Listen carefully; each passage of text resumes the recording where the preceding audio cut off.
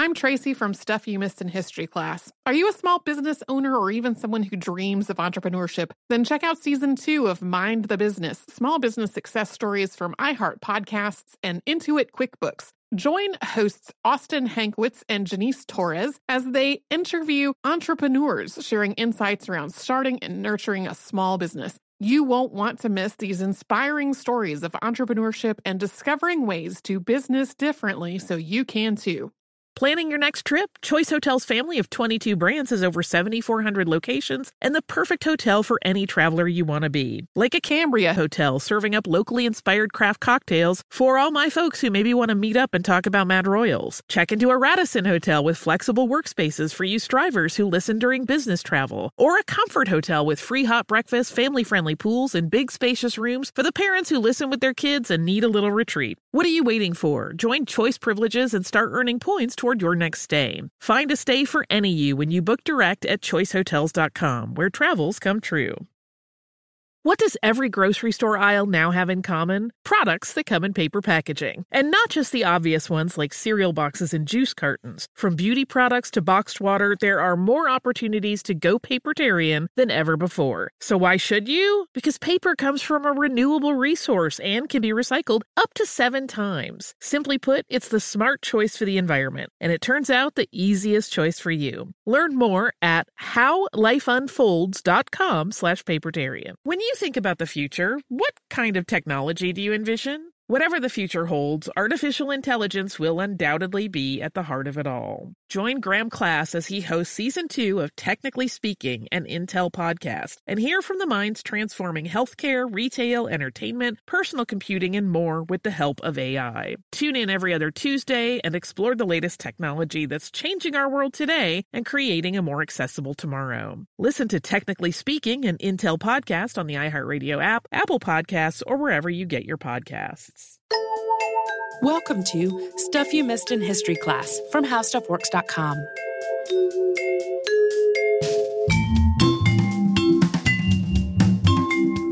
Hello and welcome to the podcast. I'm Tracy V. Wilson. And I'm Holly Fry.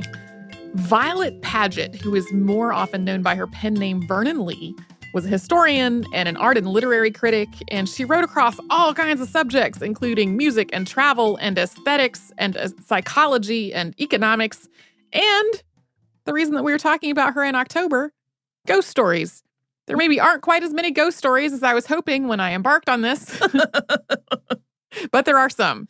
Yay, I'll take it. Violet Paget was born on October 14th, 1856, in Boulogne-sur-Mer, France. Her parents were Henry Ferguson and Matilda Paget. And Matilda had been married once before to a Captain James Lee Hamilton, who died in 1852.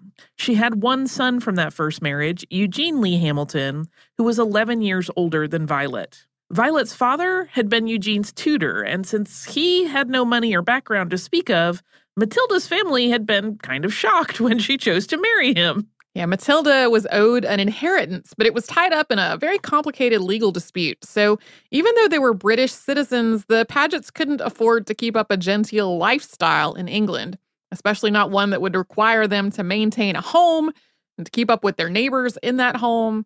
They could, however, afford that same basic level of comfort abroad. So Violet and Eugene grew up in a somewhat eccentric, very wandering existence in continental Europe. They moved from place to place, and they lived off what little income Matilda did have, staying in inns and rented rooms. But they weren't tourists. Matilda was adamant that they were not tourists. Later in her life, here is how Violet described it. Quote, "We shifted our quarters invariably every 6 months, and by dint of shifting, crossed Europe's length and breadth in several directions. But this was moving, not traveling, and we contemned all travelers." Violet's mother really doted on Eugene, and she focused most of her attention on Eugene's upbringing and education. Even after Eugene went off to Oxford, Matilda was still way more attentive to how he was doing than she was to Violet's studies. Violet did have a series of governesses, but a lot of times she was just left on her own and to her own devices when it came to study. But she was extremely bright, and she was very precocious, and they were living all over Europe. So she became fluent in English, French, Italian, and German, and she taught herself a wide range of subjects. While Violet's mother hated the idea of being a tourist, that often wasn't the case when it came to their various neighbors. When Violet was 10, the family was in Nice, and their neighbors included the Sargent family. That's including John Singer Sargent, also age 10, and his sister Emily, who was about a year younger. And John's mother had taken the family to Nice for the sake of her health, and she loved being a tourist. She filled their days with all kinds of outings, including to libraries and museums and historical points of interest, and she made it a point to invite Violet along as well. That same year that the Pagets met the Sargents, Eugene dropped out of Oxford. This was a huge disappointment to their mother, but it meant that Violet finally had an adult to give her self-education some more direction. Over the next few years, Eugene played a big part in Violet's course of study, and he also started to give her feedback on her writing. The Pagets and the Sargents crossed paths repeatedly after meeting in Nice, and Mrs. Sargent encouraged all of the children to play, write, and draw together. Violet and John weren't particularly close after they grew up, although he did draw and paint her.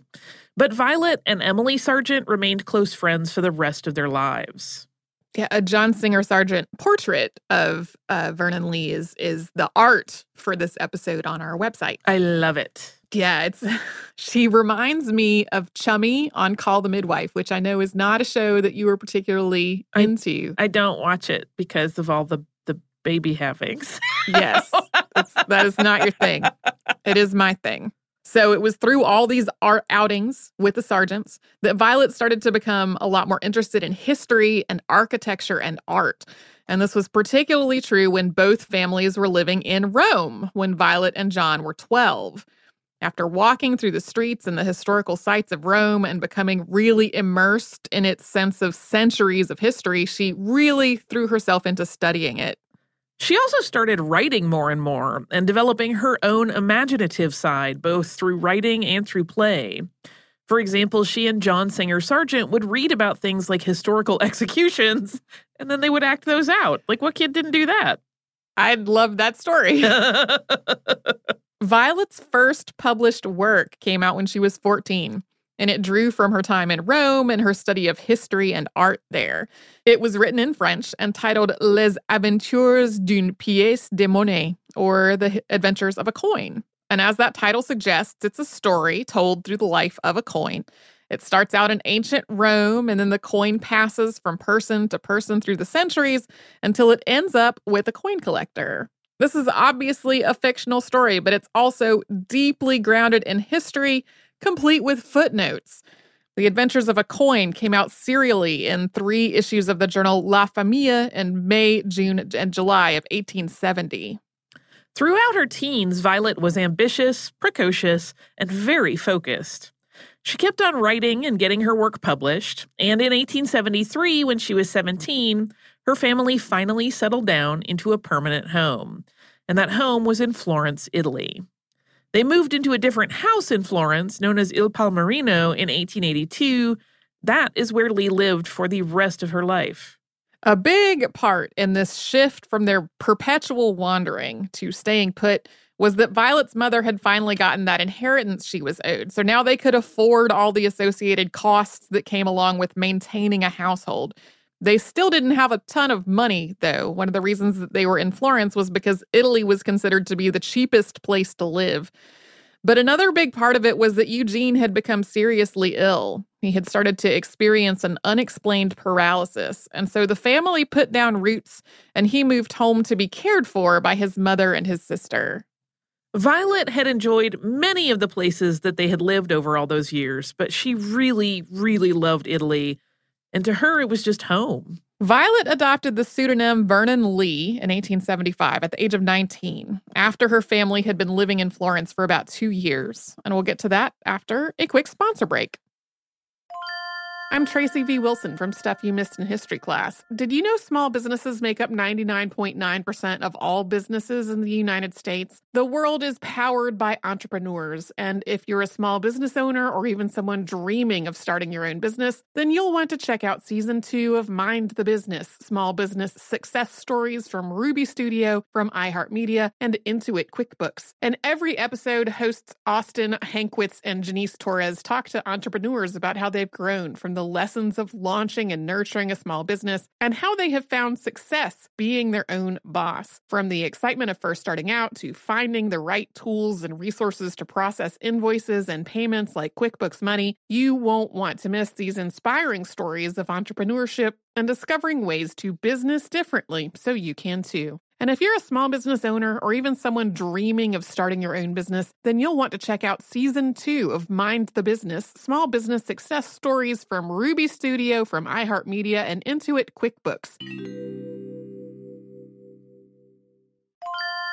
If you use paper, you're a human. But if you choose paper, you're a papertarian, someone who lives a paper-based lifestyle because it has a positive impact on the planet. And also because it's the easiest choice you'll make all day. Seriously. It's as easy as reaching for boxed instead of bottled water. It's as easy as opting for beauty products that come in paper packaging. It's as easy as grabbing eggs in a cardboard container. And that's all in one trip to the grocery store, which, if everyone's being honest, you were planning to go to anyway. But paper isn't just an easy choice. Papertarians know that it's the smart choice, too. Because paper comes from trees, a renewable and sustainably managed resource. And paper products are designed to be recycled. In fact, when you choose products that come in paper-based packaging, those fibers can go on to be recycled up to 7 times. So why wouldn't you go papertarian? Learn more at howlifeunfolds.com/papertarian.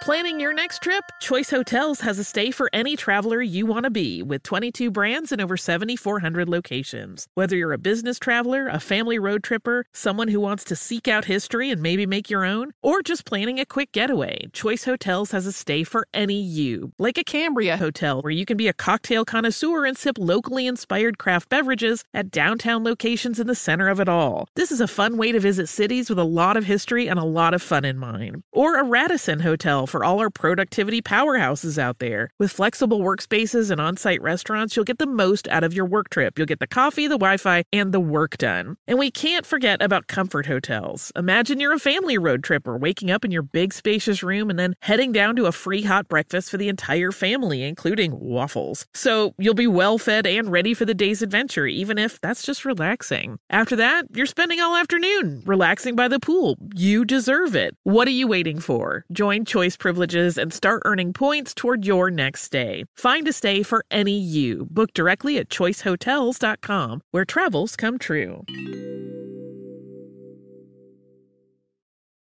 Focus Features presents Back to Black. I want people to hear my voice and just forget their troubles. Experience the music and her story. Know this, I ain't no Spice Girl. Like never before. That's my daughter. That's my Amy. On the big screen. I want to be remembered for just being me. Amy Winehouse, Back to Black, directed by Sam Taylor Johnson. Rated R, under 17, not a minute without parent. Only in theaters May 17th.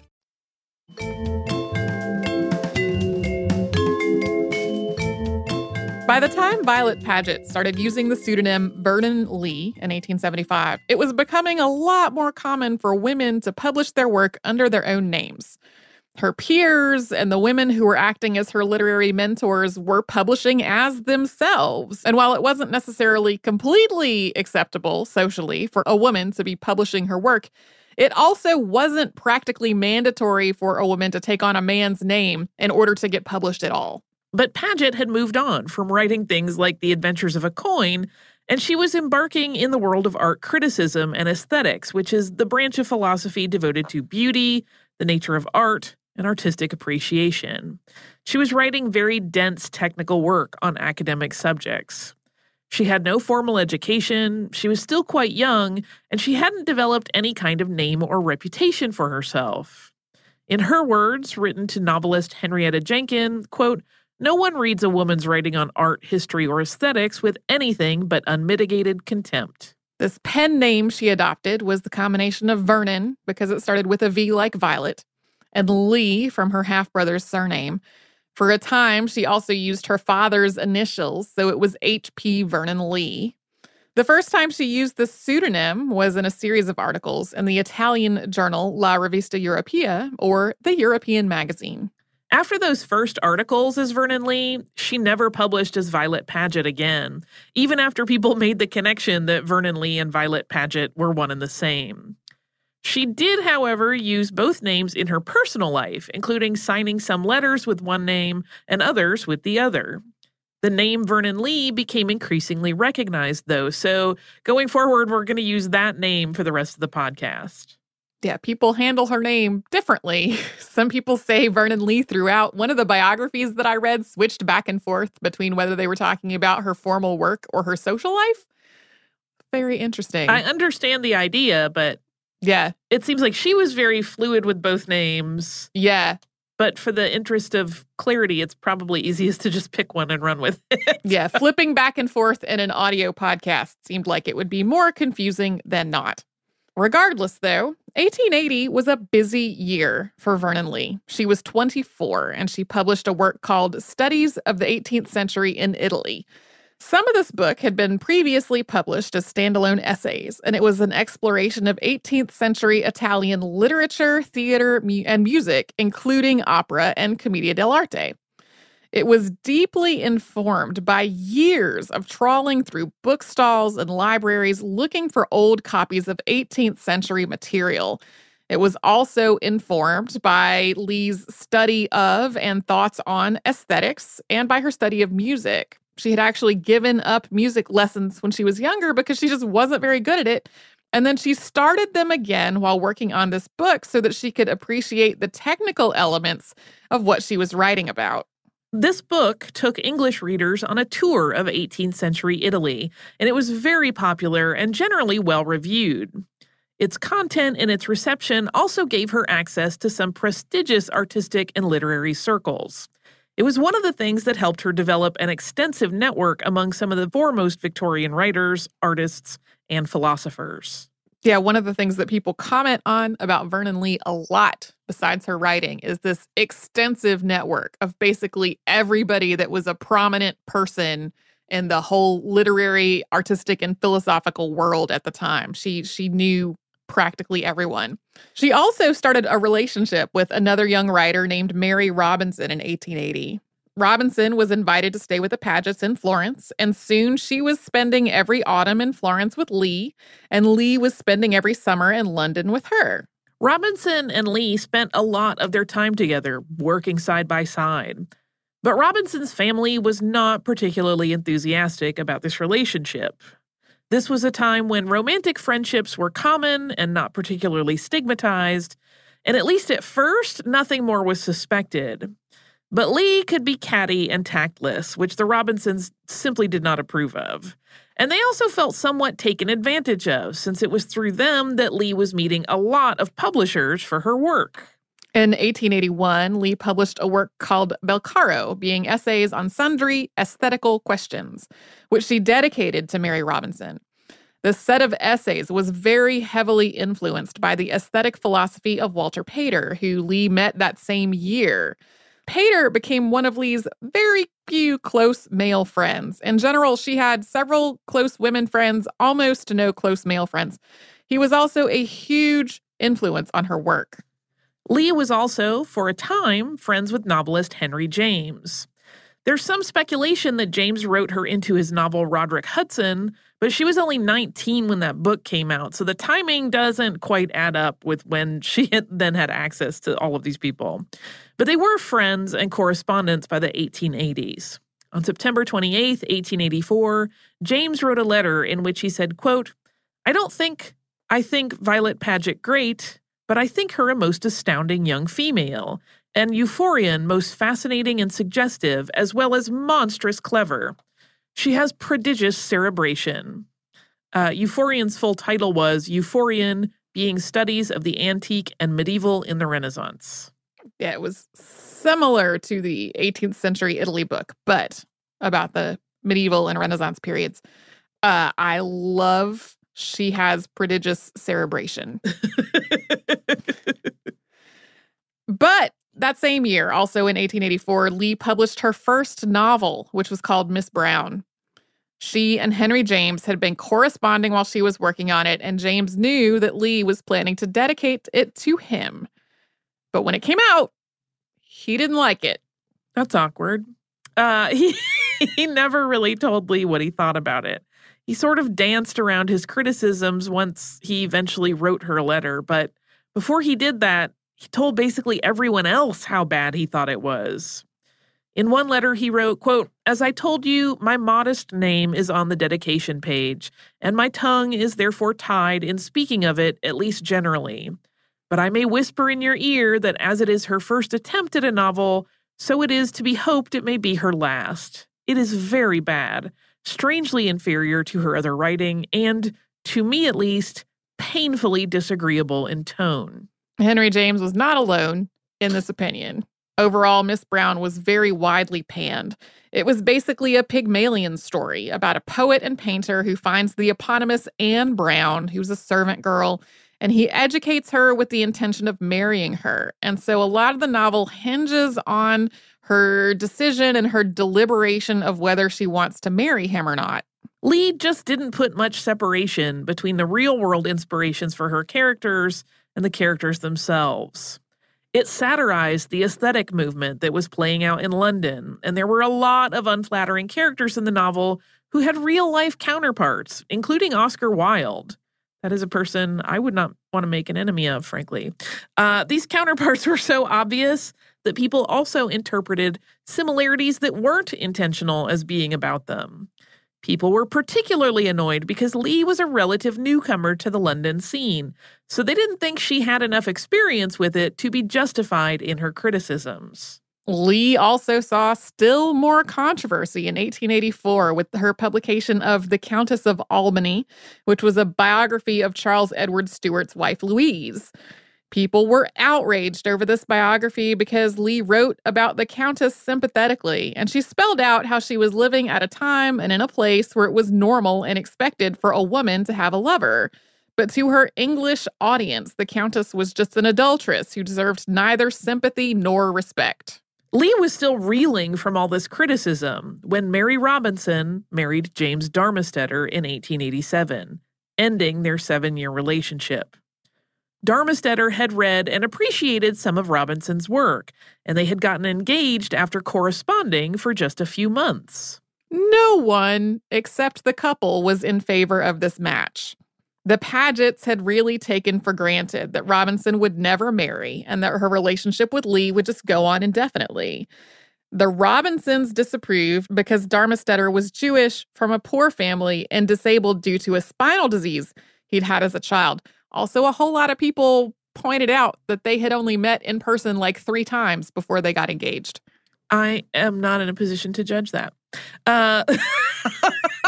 Lee was absolutely heartbroken when Robinson married, but almost immediately she began a new relationship with Clementina Anstruther Thompson, who was known as Kit.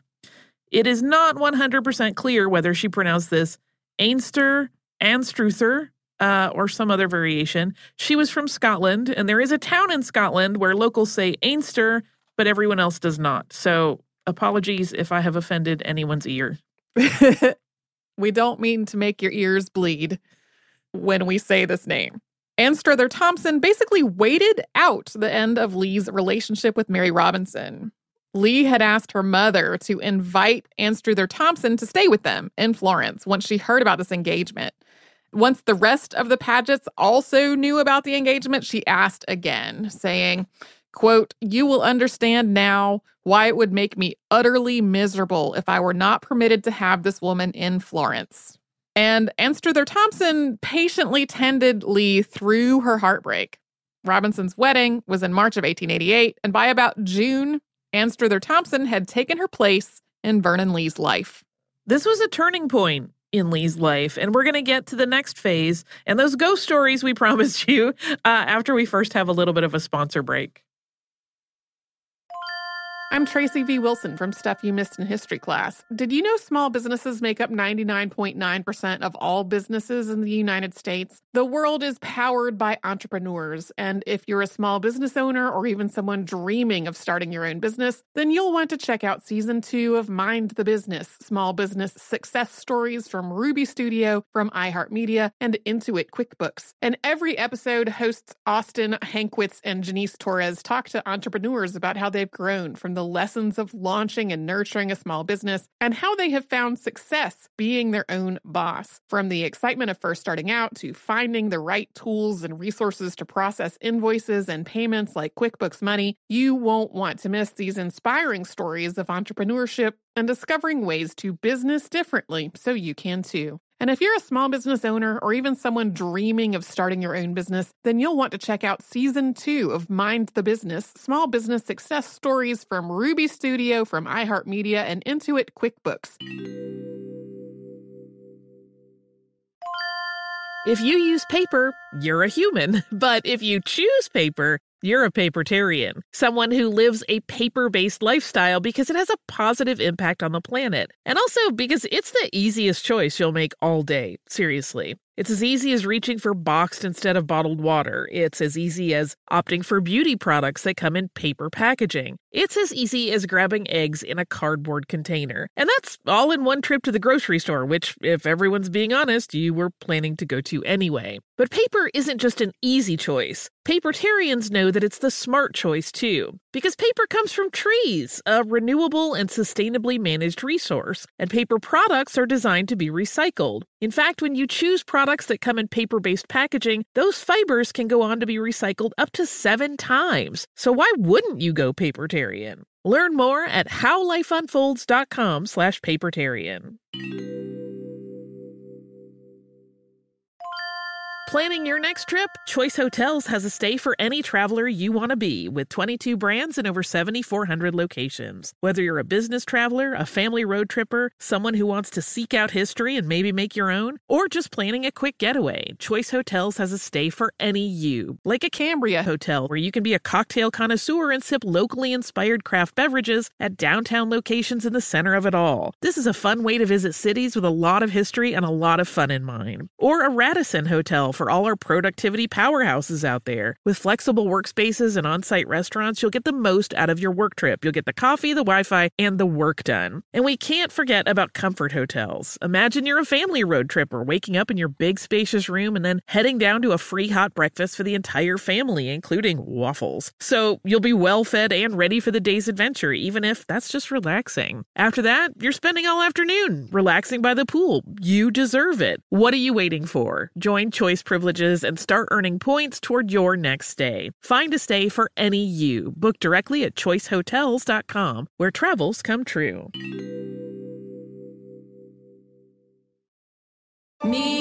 Focus Features presents Back to Black. I want people to hear my voice and just forget their troubles. Experience the music and her story Know this, I ain't no Spice Girl. like never before. That's my daughter. That's my Amy.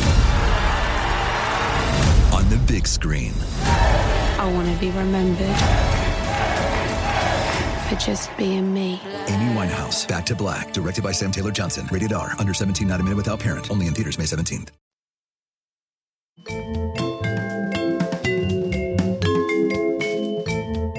Even though she was bolstered through her relationship with Kit Anstruther-Thompson, Vernon Lee's output really dipped for a while after Mary Robinson announced her engagement in 1887. Lee had always been prone to anxiety and illnesses, and over the years, she'd also had a series of mental breakdowns. But those years after Robinson got engaged and married were particularly hard. For almost 10 years, a lot of her publications, especially the more academic ones, were previously published essays. This was, however, when she wrote most of her supernatural stories. This wasn't totally new territory for her. Earlier in the show, we mentioned her collection of essays Belcaro, being essays on sundry aesthetical questions from back in 1881. And one of the essays was Faustus and Helena, Notes on the Supernatural in Art. Here's a quote from that. Quote, "We none of us believe in ghosts as logical possibilities, But most of us conceive them as imaginative probabilities. We can still feel the ghostly, and thence it is that a ghost is the only thing which can, in any respect, replace for us the divinities of old, and enable us to understand, if only for a minute, the imaginative power which they possessed, and of which they were despoiled not only by logic, but by art. By ghost, we do not mean the vulgar apparition which is seen or heard in told or written tales. We mean the ghost which slowly rises up in our mind, the haunter not of corridors and staircases, but of our fancies. In 1890, Lee published a collection of 4 supernatural stories called Hauntings, and the preface runs along a very similar theme to that earlier essay. She writes about the trope of the horrible family secret that's revealed to every member of the family on their 21st birthday, quote, so terrible as to overshadow his subsequent life. She writes about how the dread of this terrible secret is so much worse than whatever the reality can be. She goes on to say that, quote, it seems to me that the supernatural, in order to call forth these sensations, terrible to our ancestors and terrible but delicious to ourselves, skeptical posterity must necessarily, and with few exceptions, remain enwrapped in mystery. She ends the preface, hence, my 4 little tales are of no genuine ghosts in the scientific sense. They tell of no hauntings such as could be contributed by the Society of Psychical Research, of no specters that can be caught in definite places and made to dictate judicial evidence. My ghosts are what you call spurious ghosts, according to me the only genuine ones, of whom I can affirm only one thing, that they haunted certain brains and have haunted, among others, my own and my friends. The stories in her collection, along with most of her other supernatural stories, piece together events that are increasingly odd and eerie and foreboding and oppressive, and they're also really deeply connected to the place where the story is set.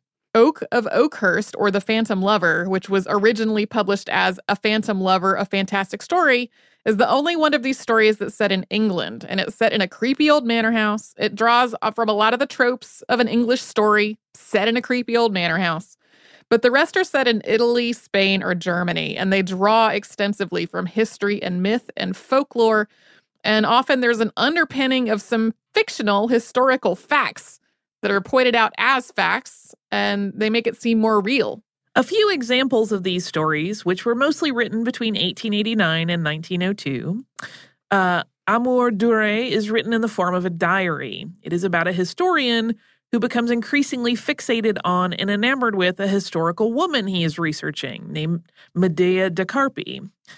Dionea is a series of letters detailing the strange and violent events surrounding a young girl who was the only survivor of a shipwreck. Prince Alberic and the Snake Lady features a young boy who becomes more and more preoccupied with a story about how his namesake ancestor rescued a woman from being enchanted as a snake, which was also depicted on a tapestry in his grandfather's home. Just as a side note, Vernon Lee's half-brother, Eugene Lee Hamilton, was a writer as well. He also wrote Gothic and supernatural stories, although his tended to be a lot more lurid and a lot less psychological than his sister's. I read a couple of these stories while I was working on this. I feel like they hold up pretty well. Hers or his or both? Hers. Gotcha. I did not read any of his. Gotcha. I just read the description that in general they tended to be a lot more along the lines of here is the creepy ghost, obviously supernatural happening, while Lee's tended to be more like there's some unexplained elements here, but this person is also being tormented by their own mind. Right. And ghost stories were not the only thing that Lee was writing at the end of the 19th century. In 1892, she wrote the story that finally put the nail in the coffin of her friendship with Henry James. It was called Lady Tal, and it came out in a collection called Vanitas, Polite Stories. Lady Tal included a transparent and unflattering fictionalization of Henry James. And this time, James did not read it. He heard about it, decided he would rather not know, and that he was done. He later wrote his brother in a letter in which he said it was, quote, particularly impudent and blackguardly sort of thing to do to a friend and one who has treated her with such particular consideration as I have. She's a tiger cat. which to me is like a great compliment, but that's maybe not what he intended. Vernon Lee and Kit Anstruther Thompson also worked together on a theory of aesthetics at the end of the 19th century. It was drawn from Kit's own awareness of her body's physical responses while looking at art. This was connected to the German concept of Einfühlung, or feeling into. It's one of the first English language explorations of the idea of empathy in the context of aesthetics. They published an essay on this work that was called Beauty and Ugliness in 1897. It was rooted in the idea that these physical responses are the work of a person's body, subconsciously mimicking or living through what you're seeing in the art. This was, unfortunately, the end of their relationship as well. Art historian and critic Bernard Berenson had been working on some similar ideas, and he accused both women of plagiarism. He later admitted that his accusations had been baseless, but the stress of the accusation took such a toll on Anstruther Thompson that she had a mental breakdown. She went back to Scotland shortly before Beauty and Ugliness was published, although this was an amicable split and the two women stayed in touch for the rest of Kit's life. This was the third in a series of upsets for Lee that came pretty closely together. Her friend and mentor Walter Pater died in 1895. Her mother died in 1896. And with her mother's death, Lee took on the primary responsibility for caring for her brother Eugene, who was still very ill. This was something that she continued to do until he got married in 1898. He, just to note it, died in 1907. To console herself through all of this, Lee also turned to travel writing. She traveled extensively around Europe, although mostly to conventional places, and she seemed to find some comfort in writing about it. And she bought Il Palmerino in 1906. By the 19-teens, Lee had worked in so many fields and across so many genres. There was art history, art criticism, history, philosophy, fiction, and on and on. Both she and her mother had also been ardent anti-vivisectionists and campaigners for animal rights. But as World War I approached, Lee increasingly focused on advocating pacifism, including writing anti-war literature. And this was, of course, highly criticized. And even among pacifists, Lee was something of a loner. She distanced herself from people whose pacifism was radical or religiously motivated. And she was isolated from her home as well. She was in England when the war began in 1914, and she wasn't able to get back to Italy until after it was over. During the war, she joined and wrote for the Union of Democratic Control, or the UDC. The UDC was a British organization that called for reduced armaments and the creation of an organization among European nations designed to prevent future warfare, along with a treaty at the end of the war that did not redraw all the borders or humiliate the defeated nations. Of course, the Treaty of Versailles did the opposite, and Lee, having lived in Germany at several points in her life, was just certain that the terms of the Treaty of Versailles that were meant to punish Germany were really going to cause and not prevent future conflict. Because she knew what she was talking about. She did. Most of Lee's writing during and after World War I was about pacifism. In 1915, she wrote an allegory called The Ballet of Nations, A Present-Day Morality. And in 1920, she published Satan the Waster, a philosophic war trilogy. But by this point, both she and her output were slowing down. She was getting older, and although she was still able to travel, once the war ended, she typically only went to places that she had been before. In 1920, Lee realized that the main villa at Il Palmerino had become much too big for her, and rather than sell the whole property, she moved into one of the cottages there that a friend had rented from her and improved. It was the sort of property that had a main villa and then several farm cottages that tenant farmers could live in, and she moved into one of those that had been fixed up a bit. When Kit Anstruther Thompson died in 1921, Lee became her literary executor. Mary Robinson was also widowed, remarried, and then widowed again, but she and Lee never really rekindled their relationship. During her 53 years writing, Vernon Lee wrote more than 30 works of nonfiction, 4 novels, 4 volumes of short stories, and a play, as well as essays and letters. This was a massive output, especially considering that some of it was very dense and academic, and she had no formal education. She also had ongoing relationships and lengthy correspondences with people like H.G. Wells, Edith Wharton, and Mary Cassatt. She died in Italy on February 13th of 1935. She'd become chronically ill and she'd lost most of her hearing. Not long before her death, she told her own literary executor that she felt like, quote, an alien, having no ties, either of nation, blood, class, or profession.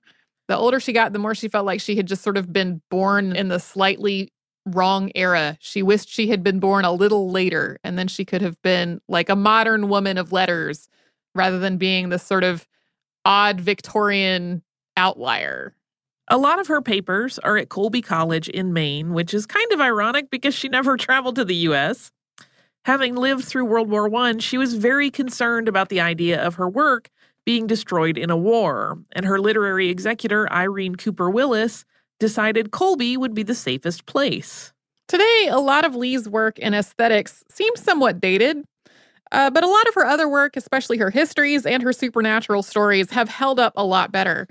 Those supernatural stories have variously been reissued, and some have been included in collections into the 20th century. You can also find a ton of this work on the internet for free. The stories, Hauntings is available, I think, at Project Gutenberg pretty easily, and is a fun collection of ghostly short stories to read. Some of the other work is, again, very dense.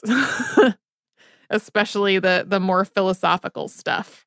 Do you have some listener mail for us today? I sure do. I have 2 quick emails that are both about air conditioning and school.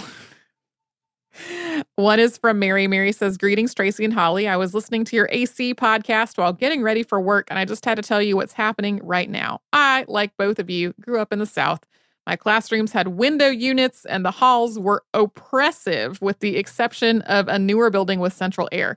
My glasses, which were new to me my junior year, fogged up when I went from the classrooms to the halls. I live in central Pennsylvania now, and school just started. While we've had a very wet summer, we've just hit a bit of a heat wave, and 3 days in several schools we're having early dismissal because of the heat and the lack of AC in schools. You couldn't have timed this podcast better." She makes a note about the idea of an episode suggestion and then says, "Thanks for all the great stories you share, Mary." And then on a similar note, we have one that is from Sally. And Sally says, "Hi, Holly and Tracy. I love your show. I was listening to the episode on air conditioning and had to write in when I heard you talking about your schools having or not having air conditioning. I am from Australia, where the summer days regularly reach 36 degrees Celsius, and went to high school from 1999 to 2003. No air conditioning is pretty standard in Australian schools. Even my expensive private high school had only one building that was air conditioned. There's an urban myth popular with Australian school children that if it gets over 40 degrees Celsius, everyone gets to go home from school. To my knowledge, it has never actually happened, although there are always rumors that it happened once in Melbourne, so it may just be true." And then the letter says, "It's a hot, dry heat in Melbourne, not muggy and humid like it is here." I know I don't sound like an Australian person when I say the name of that city, by the way. Anyway, I just thought you might just find this thing amusing. Best, Sally. Thank you so much, Sally and Mary, for sending these notes. I was particularly delighted because we got several emails that were all about air conditioning in school. And because Mary was talking about how hot it was when this episode came out, I recorded the air conditioning episode with ice packs literally held onto my body because it was so hot. Because like to record a podcast, you have to be in a quiet place, which means closing all the doors and windows and everything. And then the day that the episode came out, it was just as hot as it had been the day that we recorded it. So that day, I wasn't recording anything that day. I was able to like hide in an air conditioned place from the heat. So, thanks to everyone who has written to us about air conditioning in or not in their schools. If you would like to write to us about this or any other podcast, we're at historypodcast@howstuffworks.com. And then we are all over social media as Missed in History. That's where you'll find our Facebook and our Twitter and our Instagram and our Pinterest. You can come to our website, which is missedinhistory.com, where you will find show notes for the episodes that Holly and I have worked on together that will include some links to Vernon Lee's various work in this one. You can also find a searchable archive of every episode ever, and you can do all of that at missedinhistory.com. You can subscribe to our show on Apple Podcasts and Google Podcasts and wherever else you get your podcasts.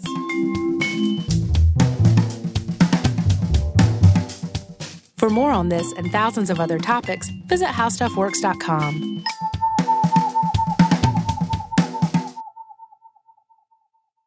The wait is almost over. Get ready for the 2024 NFL season as the full schedule is announced. Every rivalry, every rematch, every rookie debut, every game revealed. The 2024 NFL schedule release, presented by Verizon, coming in May. Live on NFL Network, ESPN2, and streaming on NFL Plus. Terms and conditions apply to NFL Plus. Visit NFL.com/schedule release to learn more. Ready? Okay. Give me a beach. Beach. Give me great food. Tacos. Give me adventure. Hiking. Give me a date night. Sunset cruise. Give me some smiles. Cheese. Give me more beaches. Beaches. What's that spell? San Diego. If you're happy and you know it, San Diego is the place to show it. Book your trip at sandiego.org. Funded in part with the City of San Diego Tourism Marketing District Assessment Funds. Xumo Play is your destination for endless entertainment. With a diverse lineup of 350-plus live channels, movies, and full TV series, you'll easily find something to watch right away. And the best part? It's all free. Love music? Get lost in the 90s with iHeart 90s, dance away with hip-hop beats, and more on the iHeartRadio music channels. No logins, no signups, no accounts, no hassle. So what are you waiting for? Start streaming at play.xumo.com or download from the app and Google Play stores today. All you can stream with Xumo Play. This is Malcolm Gladwell from Revisionist History. eBay Motors is here for the ride. With some elbow grease, fresh installs, and a whole lot of love, you transformed 100,000 miles and a body full of rust into a drive that's all your own. Brake kits, LED headlights, whatever you need, eBay Motors has it. And with eBay Guaranteed Fit, it's guaranteed to fit your ride the first time, every time, or your money back. Plus, at these prices, you're burning rubber, not cash. Keep your ride or die alive at ebaymotors.com. Eligible items only. Exclusions apply.